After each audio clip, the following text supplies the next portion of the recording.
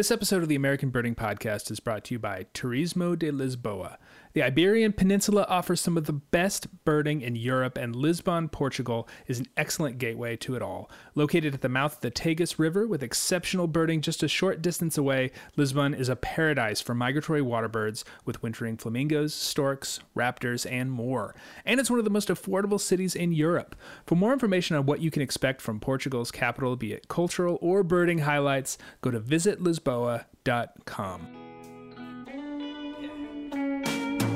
Hi folks, this is Nate Swick, host of the American Birding Podcast, and I am really excited to share with you this episode, which is in large part the live show we did from the Rio Grande Valley Birding Festival earlier this month. It was amazing.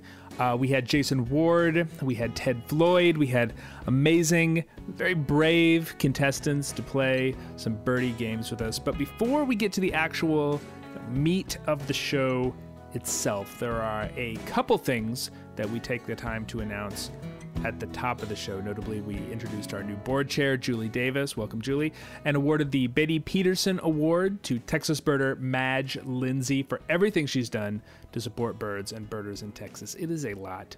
You'll just hear some highlights of those presentations. They're very short, and then we'll be on to the show. Good evening. I'm Jeffrey Gordon. I'm the president of the American Birding Association, and thank you. And I would like to welcome you to our 50th anniversary celebration here at the Rio Grande Valley Birding Festival. There's always been a special association between the ABA and Texas. When we were founded back in 1968, 1969, the original headquarters was in Austin. Yep.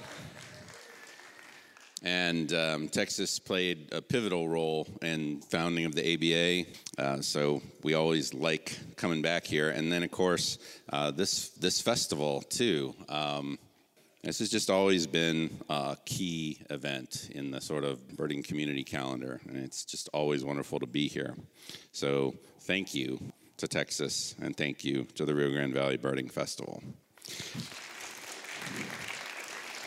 And I would like to introduce and invite on stage to say hello our very brand new, just 2 weeks old in her new role as chair of the board of the ABA, Julie Davis. Thanks, Jeff. Wow, this is great. So I am beyond thrilled to see all of you here tonight, and I'm thrilled that you all support the ABA, and as Jeff said, I am brand spanking new. 2 weeks ago I was elected, so I am looking forward to my next 2 years serving as chair of the board, and I can't wait to interact with all of you if you ever have anything you want to talk about, but I hear we're in for a really good time, so I can't wait to get it started. Thanks, Jeff. Thank you, Julie. It is very much our honor to present the Betty Peterson Award for Conservation and Community to Madge Lindsay. This is absolutely wonderful. It hasn't been work for me. It's been long and hard and sometimes tiring, but it's been so much fun. So many of us live so far out of the moment. We're stressed, we're worried, we're running here and there, and to me it's so wonderful to stop and go and find a beautiful place to be and just be in the moment with a bird. Thank you so much. Thank all of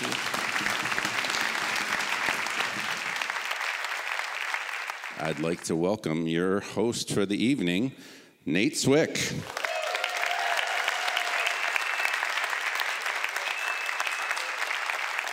Hello, everybody. Welcome to another episode of the American Birding Podcast from the American Birding Association. It is wonderful to be here live from the Rio Grande Valley Birding Festival in Harlingen, Texas. Thank you so much. What an amazing crowd we have here tonight. We're going to try and do a game show. We have 4 amazing contestants who are going to come up here and try and play some of the birdie games. I want to welcome to the stage Alex Lamoureux and Mike McCloy, please. Welcome. Thank you for agreeing to do this with me. I want to talk about your time at the Valley. Mike, do you have a favorite Valley bird? Well, It's really hard to pick a single favorite. It absolutely is. One of the best things about the Valley is the sheer diversity of incredible birds that we have down here. But probably like many of you here tonight, I will have to go with the green jay. Green jay is a winner. Like Green jay is a winner. How about you, Alex? I'd have to go with the white-tailed hawk. White-tailed hawk. Yeah, I saw a few of those today. Yeah, so I have a game for you guys today. The name of the game is called Santa Anagrams. So I'm going to give you some clues, and in those clues is going to be an anagram of a Valley specialty bird. Your job is to ring in and give me the name of that answer. For example, if I said, it's a bad idea to cook with this tiny bird of prey found in Texas scrub because your meal will be contaminated with its ugly, wormy soup finger, you would say ferruginous pygmy owl, because that is an anagram for ugly, wormy soup finger. Exactly. So please ring in, and if anyone in the audience gets it before they do, I will cue you if you want to yell out the answer, all right? I will cue you. Let's give them a chance first. Are you ready? Yeah, you're looking nervous. This bizarre short-billed cuckoo always dresses in black, mostly because they're a hardcore fan.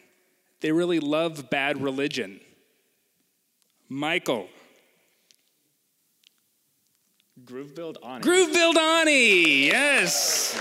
Groove-billed Ani, random games who love Bad Religion.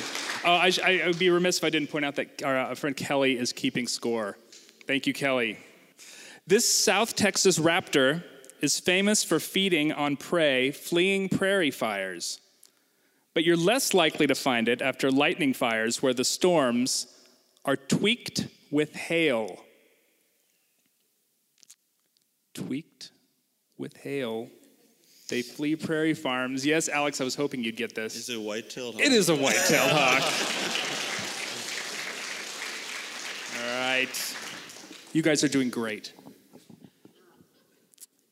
Walker Texas Ranger is no match for this aggressive, yellow-bellied tyrant flycatcher, and in a fight would spend no time at all disrobing Chuck.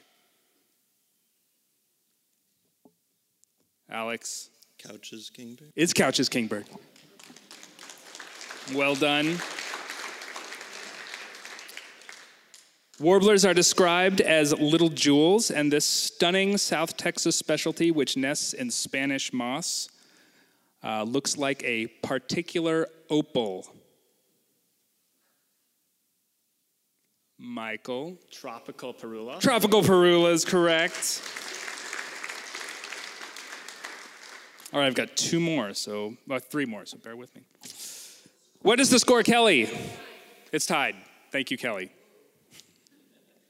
If any Texas bird would be a drunken martial arts master, it's this stripe-faced flycatcher, the perfect choice to protect your karate side keg. Michael. Great Kiskadee. Great Kiskadee is correct. Those of you who lead field trips, feel free to use any of these acronyms out in the field. I can attest that they go over really well. Thank you for not groaning, because I know you already did that. All right, here's two more. This raptor, which acts like a vulture but is related to falcons, prefers the roadkill potential of the real... Oh, you got to wait for me. Give me a break, guys. Prefers the roadkill potential of the real feline NASCAR circuit and not the virtual arcade cat racers. One, Michael. Crested Caracara. Crested Caracara is right. Last one. This large orange and black perching bird can't type at all and dictates all its internet messages in the form of an oratorial email. Did you ring in? There it is. Altamira Oriole. You were correct. It's Altamira Oriole. Kelly, what's our score? 3-4, Mike. Alex, you'll have a chance to redeem yourself in just a little bit. So Mike is ahead 1-0, Alex. You need to win this game, or you will be stuck answering all the complaint emails sent to Cornell Lab of Ornithology after the eBird outage yesterday.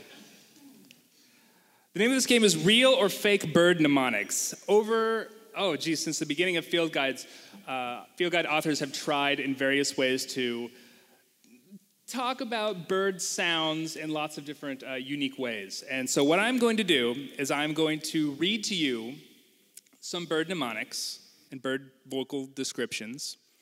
And it will be your job to tell me whether they are real from a real North American field guide or they are ones that I have just made up. So you don't need your buzzers. We'll go back and forth. If you get it, it's real or fake. There's only two answers in this. They're pretty easy. So we're going to start with Alex. You get the first go.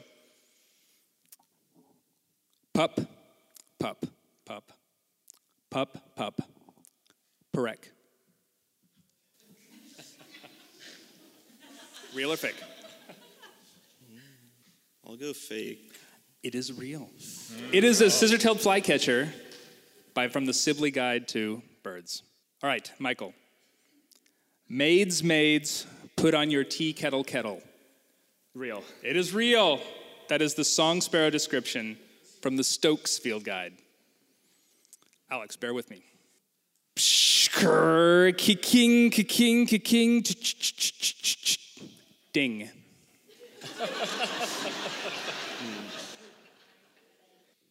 I'll go fake again. It is fake.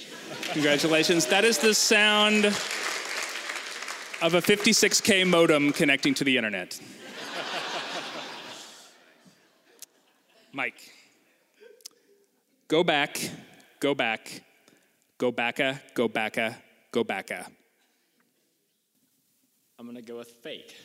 That is real. That is Willow Ptarmigan from the National Geographic Field Guide. Go back, go back, go back, go back, go back. All right, Alex. Thwip.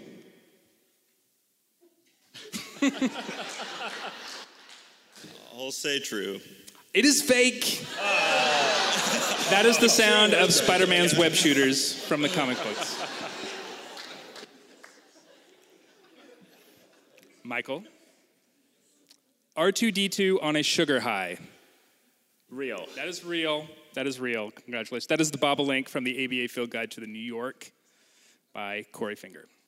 Alex. Vorp, vorp, vorp.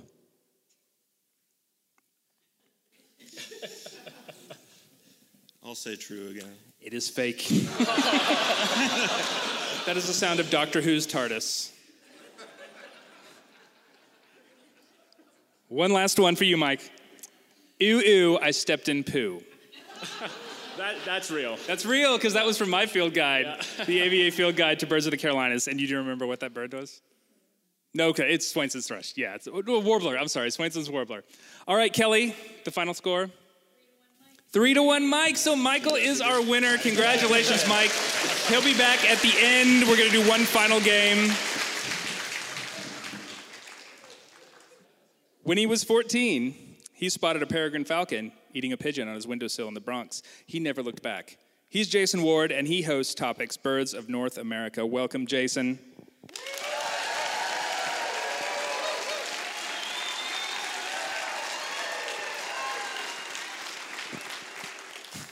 Jason, I binged your show in preparation for this interview. It is amazing, obviously, to watch you grow into this role that you've undertaken. And not that you weren't a dynamic presenter before, but we get to see a lot more of your personality in season 2. How do you feel you've grown into this role as you've been doing Birds of North America? So there's a shot in episode 1 of season 1 in which the opening scene, I am walking towards the camera in a very crowded field, and I'm introducing Central Park for spring migration. I was so incredibly nervous shooting that scene. We shot it about 10 times. You wouldn't know it. And the reason we shot it 10 times is because even though I was mic'd up, I'm speaking really low. And the director kept telling me, okay, do it again, but project your voice, speak louder. And I'm like, but everyone can hear me if I do that.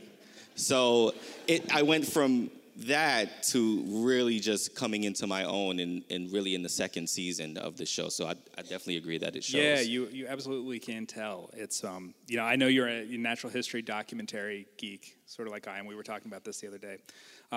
I do see it like a through line from someone like David Attenborough to, through Steve Irwin and Jeff Corwin and the Kratt brothers and all these people that were sort of a generation afterwards. How were you influenced by them, and what do you try to do differently as host of Birds of North America? That's a great question. I grew up on those guys, really. So did I. Especially the Kratt brothers. I watched almost every episode of Kratt's Creatures growing up. It used to come on PBS when I was younger. I wanted to do what they did so bad, so much so that I would drag my parents around the Bronx Zoo growing up, and when I would get to an enclosure, I would cover the animal's name and like pop quiz them and see if they would guess it right. So how good were they? Not very good. Little did I know, doing stuff just like that would prepare me for hosting shows like totally. Birds of North America. Yeah. Attenborough actually got quite a bit of criticism for one of his more recent documentaries about how he and his cinematographers sort of intentionally omitted some like marginal habitat and human impact.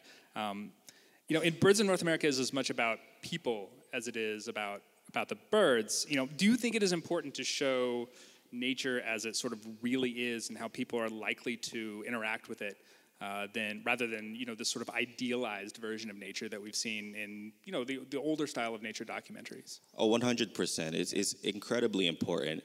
The more people are aware of what's actually going on out there, the more they'll be inclined to do something about some of the things that are going wrong in the world. I think I read a quote from Attenborough. Should I call him sir? I'm not sure. We're Americans. We don't have to call him call him sir. David. In which he said that being alarmist about what's going on out there is a turnoff. And, that was really unfortunate to hear. As great of a person as Sir is, that was really an unfortunate thing to hear. But you know what? We see this a lot with, it's not just BBC, it's, Animal Planet and Discovery. Yeah. They knowingly create like false images or false impressions of the actual world that's out there. It's unfortunate. It does sort of feel like it's a generational thing too, because I do think there's, David Attenborough is of a certain age, and as we get younger, it does seem to be the crowd, the audience for these sorts of shows definitely wants to have that sort of realism involved. And I think there's another benefit to it, and that you are sort of teaching people that these natural experiences are accessible to them. Like, you can find these amazing birds in New York like you do. You don't have to go to some far-flung rainforest or some prairie to find these things. You can have these natural experiences very close by. And sometimes, that sort of idealistic nature documentaries, it makes you feel like you can't do those things. Yeah. I mean, growing up, that's exactly how I felt. Yeah. I felt like what I was envisioning on television, the sheer biodiversity of wildlife was something that was out of reach. Right. Or something that I can only experience via TV or in a book. Mm-hmm. And then I saw peregrine falcon in the Bronx. And that changed the way that I viewed wildlife from that point forward. And it still is my favorite bird today. It's everyone's favorite bird, right? Yeah, I would think of like snowy owls too. I mean, that's a bird you see on these nature documentaries. It's this tundra. Like, there's no part of the world that is farther away to get to. And then when they show up, as all birders know, like, they show up in like parking lots and airports and beaches, yes, like these weird places. And it's really amazing and gratifying to know that you can have these sort of nature experiences right outside your door. And I think that's one of the wonderful things about Birds in North America, because that's like such a central tenet of it. Yeah, I mean, it's all about having good birding experiences with good people and having good conversation while doing it. I think we're all super familiar with that concept there. Yeah. Well, thank you so much for joining me and for being a part of this live broadcast. I do have a game for you. Are you up for it? Yeah, I'm down. All right. Thanks for telling me now. Yeah, all right. So, over the course of your show, you or the people you talk to describe birds in sort of memorable ways.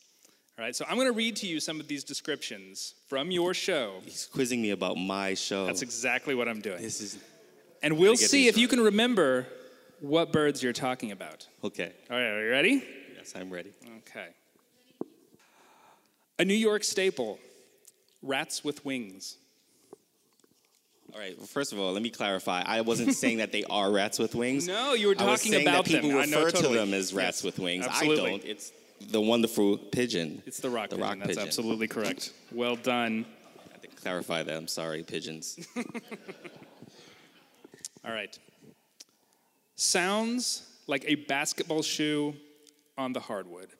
So whenever we're birding in a local park and we hear this really high-pitched squeak, rose-breasted grosbeak. It is rose-breasted grosbeak.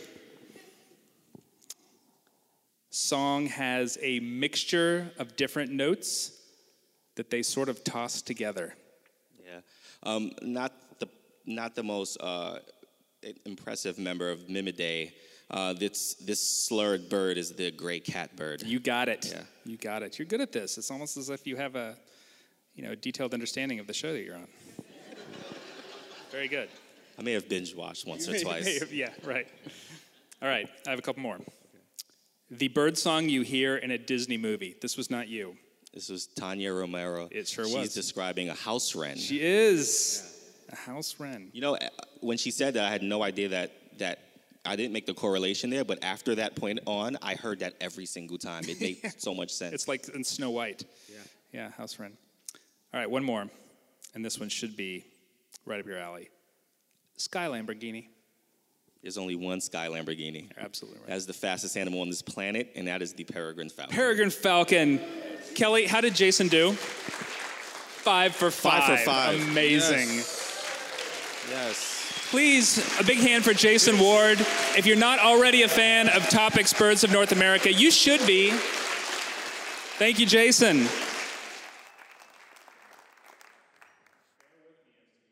I want to welcome to the stage Marie Rust and Jenny Duberstein.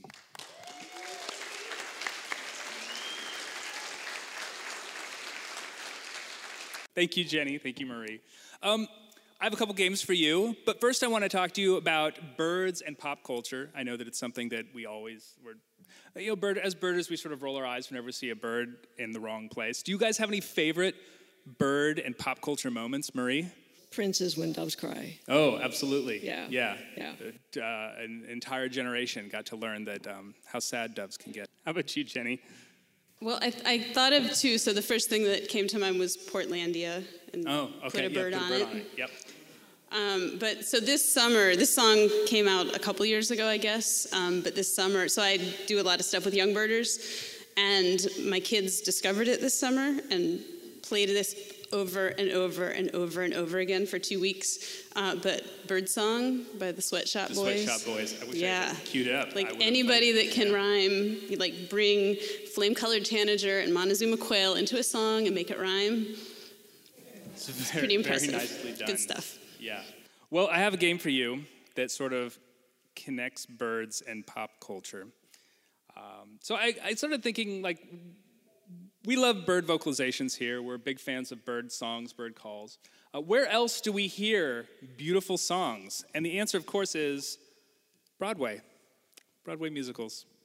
So I could see your trepidation on your faces. The name of this song is Stage and State Birds, and what I've done is created a mashup of famous Broadway musicals and state birds. Nate, you need a hobby. I know. This is my hobby. For example, if I were to say to you, this famous Sondheim musical about showbiz, which gives us the standards, everything's coming up roses, could only have been made better had Rose worn long tails like those on this state bird of Oklahoma. And the answer would be Gypsy Zur-tailed Flycatcher. The name of the musical will merge with the name of the bird. The name of the musical will always come first. All right? Can we tie at 0? You might. You might. All right, so your buzzers are ready. Here we go. The battles between rival gangs, the Sharks and the Jets, in this famous musical would have been way more dangerous had they used knives shaped like the tail of this introduced game bird and state bird of South Dakota. Feel free to talk it out if you want to ring the bell, ring the buzzer and talk it out. I can see people are talking it out there. I can hear you. Go for it, Marie. West Side Sharp-tailed Grouse. Close. You got the musical correct. Do you want to steal it, Jenny? No, do you have those moments where like your mind goes blank because there's an audience staring at you? Judging you, yeah. Well, That doesn't require an audience for me. My mind goes blank on. Does anyone in the audience know? Yeah? Yeah, West Side Store ringed-necked pheasant. Correct. Kelly, what's the score? Score 0, correct. All right. I'd like to tag somebody in from the audience, please. Yeah, phone a friend. No, this is good. This is good. All right. This musical, based on a Disney animated movie, sees heroine Belle held prisoner in an old castle, a far cry from the nesting boxes preferred by this thrush, the state bird of New York and Missouri.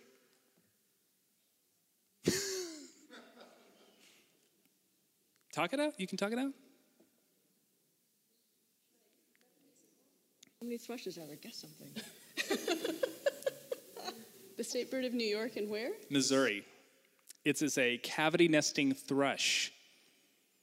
And the musical is a Disney animated movie. That's fine. It's Beauty and the Beast. This makes for Yeah? good, Beauty and the Beastern Bluebird is correct. Eastern Bluebird. I think I'm starting to This is going great. Okay. Yeah, I know. That's right. Just call me Nolan Ryan. Everybody knows the songs in this famous musical set in a Jewish community in Eastern Europe could use the sort of percussion provided by the display of this game bird, the state bird of Pennsylvania. Jenny. Okay. Wait, let me think about this. Yeah? I had it in my head, now I'm blanking on the bird. It's Fiddler on the Roof, and I can picture it, and it's the ruffed grouse. Yes. Thank you. All right, so put it together. Fiddler on the Ruffed Grouse? Yes, that's correct. Fiddler on the Ruffed Grouse. Thank you. We can only go up from here. This comedy musical about missionaries in Uganda was written by the creators of South Park and really missed an opportunity to feature the state bird of Nevada and Idaho in the scenes set in neighboring Utah.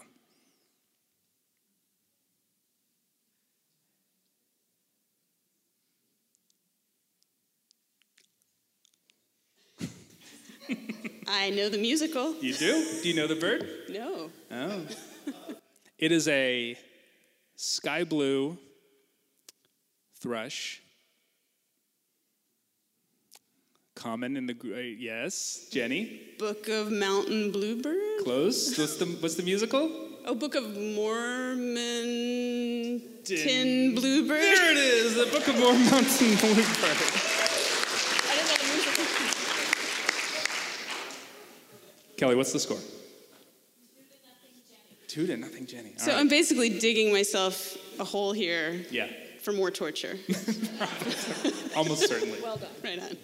This musical, based on an Oprah Winfrey film adaptation, which in turn was based on an Alice Walker novel, is set in the American South, where this state bird of New Hampshire is unfortunately only an uncommon winter visitor. You see, you're working on it. Close, you're very close.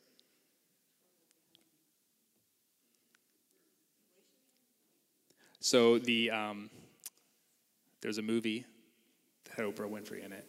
No, I know. I have the first part down. Okay, I and don't so know the state other, bird of New Hampshire. the bird is a seed-eating. Go for it, Jenny.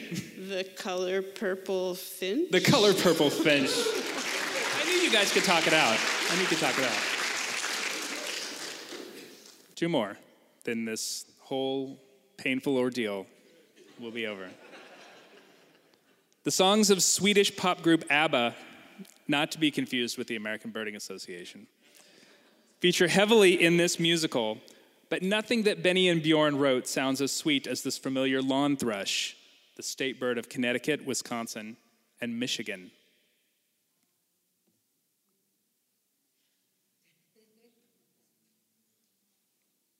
Marie? Mamma Mia, American Robin. Exactly, Mamma Mia, American Robin.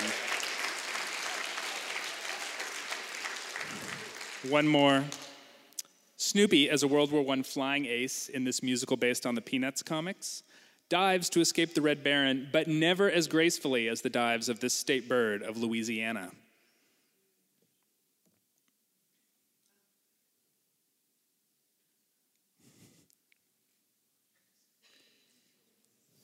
I don't remember the name of the musical, but I can sing a song from it.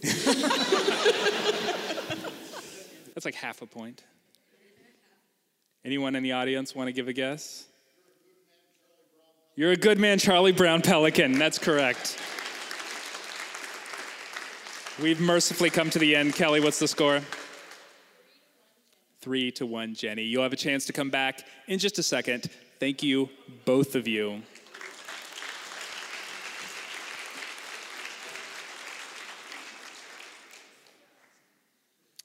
I want to welcome to the stage someone who I have the great pleasure to work with, who's going to play a game with us. Please give a warm welcome to Ted Floyd, birding editor.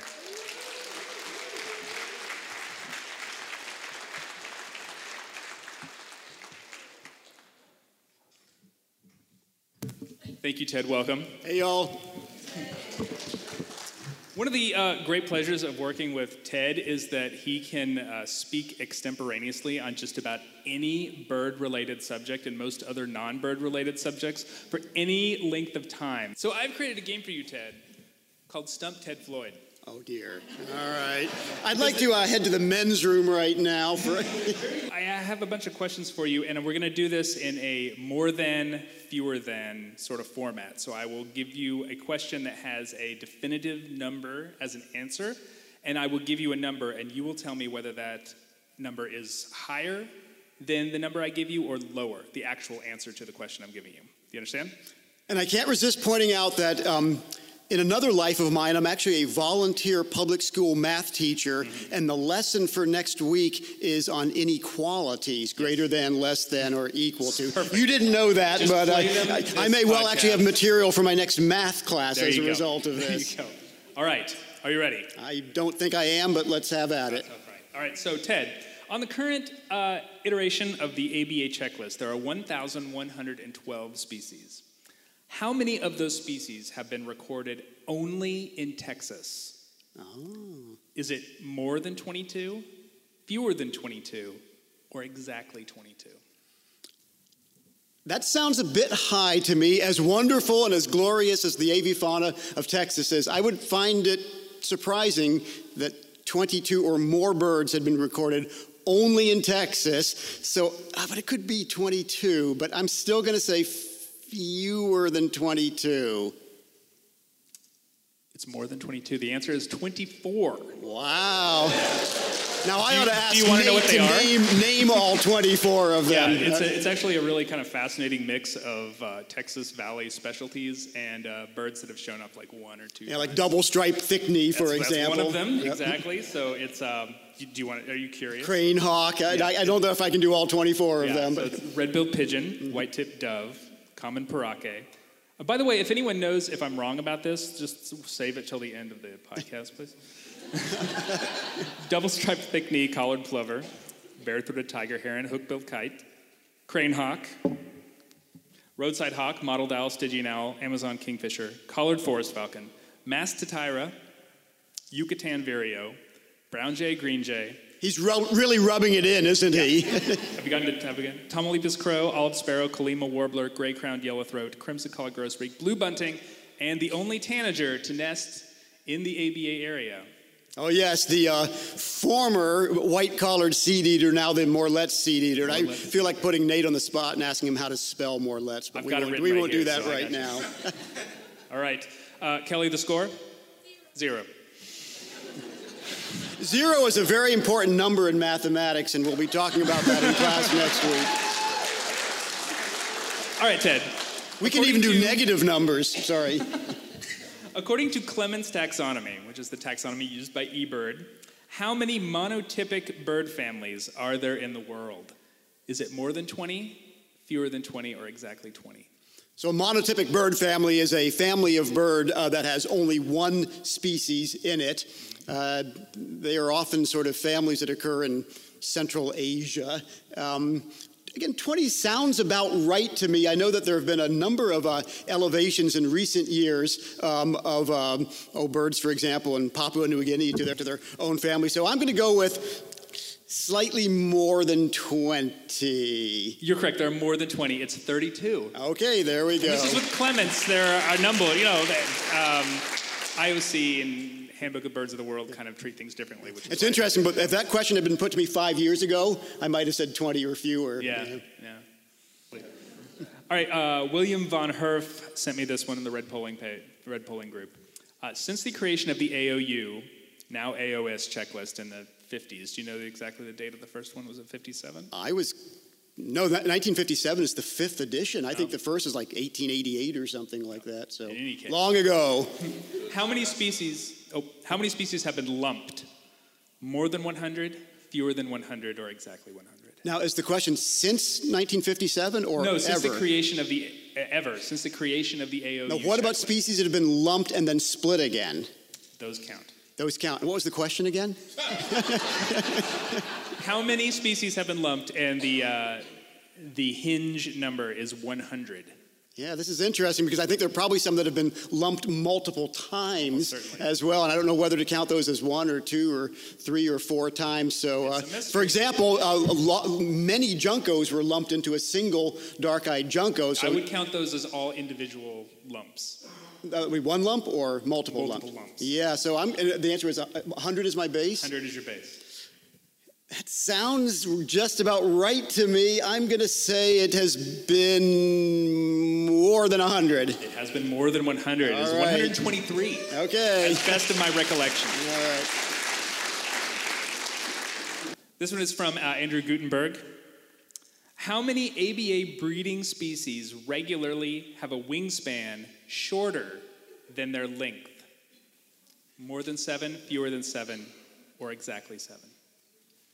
A wingspan shorter than their length. I wonder if we're including extinct species like the great auk. Oh, okay. Well, then definitely it's less than 8. No. Yeah. So the question again is, how many species have a wingspan? And this is like a fully, like a museum spread out wingspan. All the way. Less than their length. 7's my baseline. 7's your baseline. Although I can't, off the tip of my tongue, imagine what they are. I'm going to say more than 7. It's 6. Oh, less than 7. Okay. Do you want to know what those species are?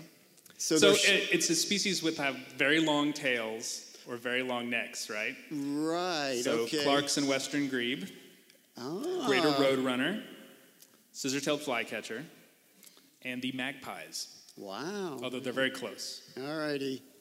This one may actually reappear in the magazine before too long. So one more, Ted. All right. What's the score, Kelly? 2. 2's a good number. 2's fine. What is the highest total of a CBC count in the United States? Higher than 250? Fewer than 250? Or exactly 250? You know, it's funny. If you had asked me this question when I was a teenager, not only could I have told you the highest count, it was probably Santa Barbara, 224, or Freeport, 236, or something like that. I could have given you like the top 50 that year and all the years before. I'm not the person I used to be. Yeah. I would be really amazed to learn that even a count right over here, Corpus Christi, something like that, has actually hit 250 with recent splits. So I'm going to say it's somewhere in Texas, but a little bit less than 250. It's actually exactly 250. Oh, okay. It is the Mad Island Marsh. There we go. Matagorda Excellent. County. Okay. I could have told you the count, and I would have thought it would have been in the Kelly, high what's the score? 2. 240s. I think I stumped Ted Floyd. All right. Thank you, Ted. All right. All right. Thanks, Ted. All right, if I can welcome Marie and Jenny back to the stage. For this game, I need some help. So I'm going to welcome back Wendy Clark, John Lowry, and of course, ABA President Jeff Gordon. Please welcome them back.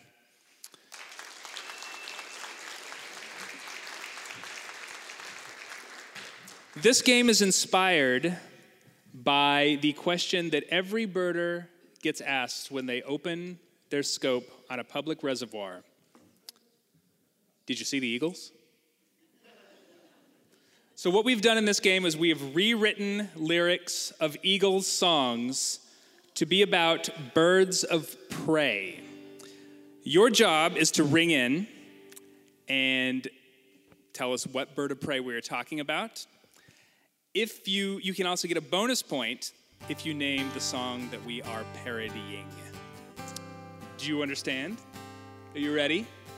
All right, take it away. I'm heading out this very hour down the Canopy Tower, and maybe I can see it there. Eating sloths and monkeys, crest looks kind of funky, claws the size of grizzly bears. I have Marie. Harpy Eagle is correct.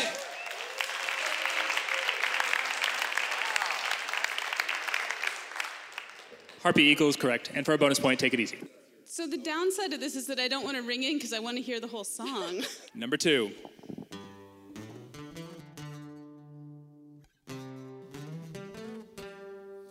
Well, I saw it while I was driving down the interstate, sitting on the power line alone. Colors red and blue, mustache and false eyes too. The cutest little falcon in the land. American Kestrel? It is American Kestrel. And for a bonus point, can you name the song? I cannot. Marie, can you steal it? I stopped paying attention. Well, now you know you can steal a bonus point if you name the song and Jenny doesn't get it. The song was Already Gone. Question, song number 3.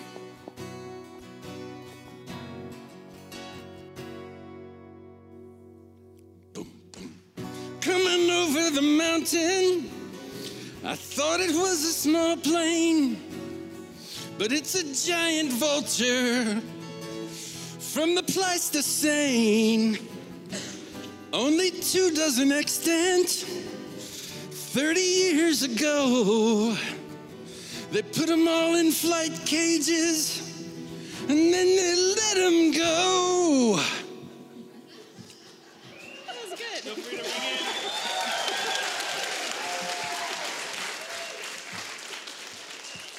You can ring it at any time. The Hotel California Condor? It is the Hotel California Condor. That's 2 points. 2 points. Well done, Jenny. Song number 4.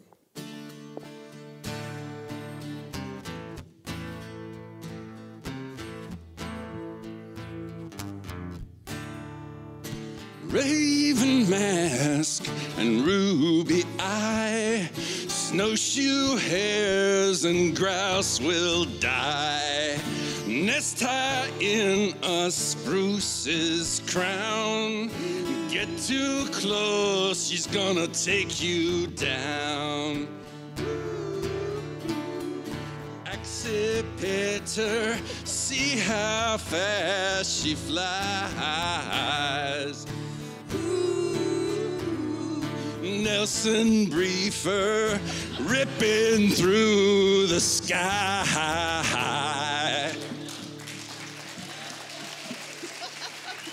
Marie.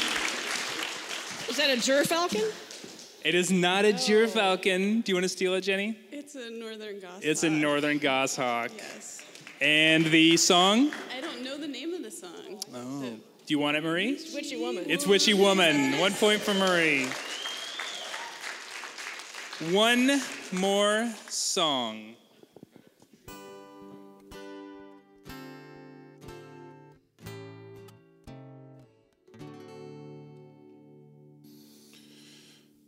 Plaintive tooting. You sound like a truck driving backward. I've been looking for that bird for 30 damn minutes now. Oh, you're a small owl, tucked in the furs in the way back. I think I might bust out some playback and make you fly at my head. This is a small owl that actually flew at the head of one of my instructors at Camp Colorado. They are known for that. Northern Saw-Whet. It is Northern Saw-Whet Owl. And for a bonus point, do you want to name the song? Desperado. It's Desperado. Thank you very much, Wendy, Jeff, and John.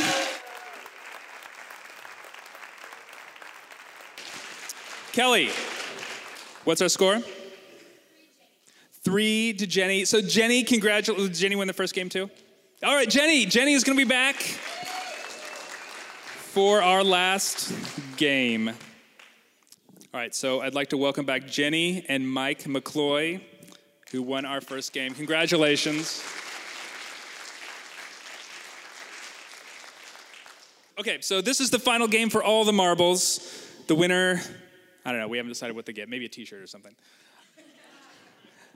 This final game is a back and forth, kind of like a hockey shootout. I'm going to ask you a number of questions. You don't need your buzzers. The answer to all of these questions will have the name of a bird in it. Okay? So all the answers will have the name of the bird. So Michael goes first. Here we go. This suspense thriller, written by John Grisham, was turned into a movie starring Julia Roberts and Denzel Washington. Pass. We were looking for the Pelican Brief. Jenny, this classic novel by Harper Lee tells the story of the ornithologically named Atticus Finch and his daughter Scout. To Kill a Mockingbird. To Kill a Mockingbird. Ding. Michael, brewed in Bangalore, this curry house staple is India's most popular brand of beer. Kingfisher. Kingfisher's correct. Jenny, to have this around your neck is to have a heavy or inescapable burden. Albatross. Albatross is correct.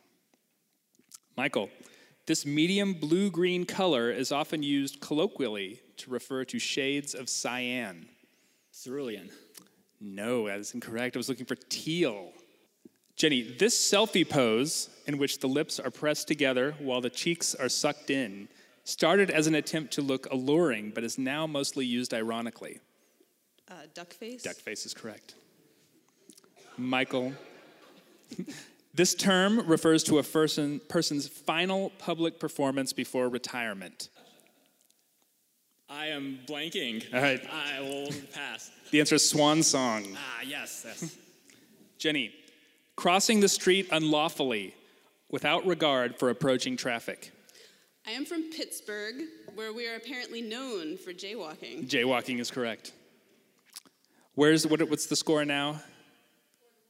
4-1, Jenny. Michael, a brand of straight bourbon brewed in Lawrenceburg, Kentucky. Wild Turkey. Wild Turkey is correct. A 2003 inductee into the Basketball Hall of Fame, he was known as the Clown Prince of the Harlem Globetrotters. I don't know. Meadowlark Lemon. That means Jenny is our winner. Congratulations, Jenny. Thank you all for coming.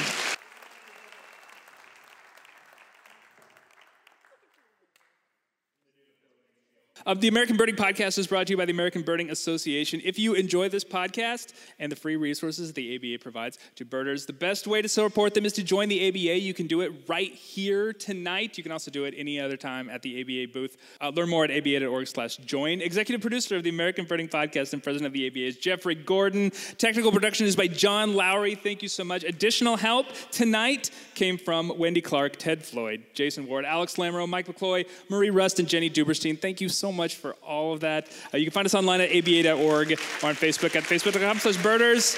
Questions and comments can come to me at podcast@aba.org or, over there at the cake table. By the way, we have cake. Please stick around and have some cake.